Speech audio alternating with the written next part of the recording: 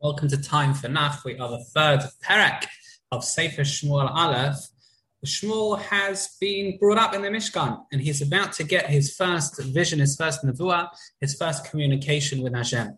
He's sleeping one evening, and he hears a voice. The voice calls Shmuel, and he's convinced it's Eli. He goes to Eli, and he says, you called? And Eli says, no, it wasn't me. Shmuel goes back to sleep. This happens the second time. And again, says, thinks it's Eli, and it's not. Eli realizes that eventually this is not him, it's Hashem calling Shmuel, and he says to Shmuel that the next time Hashem calls, you say, your servant is listening to me.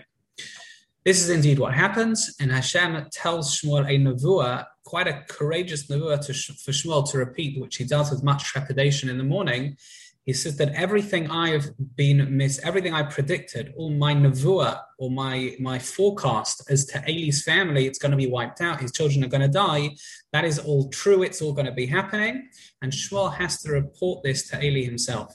The parak says that Shmuel gained a reputation for being an honest and trustworthy Navi, and his fame spread throughout the land. There is a very interesting Rambam in Moreh Nevuchim that implicitly asks the question. The Svarim, including the Rambam himself in Hilchos Yesodei HaTorah, the Ramchal, they talk about when you have a nevuah, you're in a semi-paralytic state. You feel like you're going to die. There's a lack of general consciousness unless you're Moshe Rabbeinu. How could Shmuel not realize it was that Kadosh Baruch Hu speaking to him? He thought it was Eli's voice. He should have felt his bones tremble and he felt like he was going to die, as it says in Daniel. Why did he not feel that?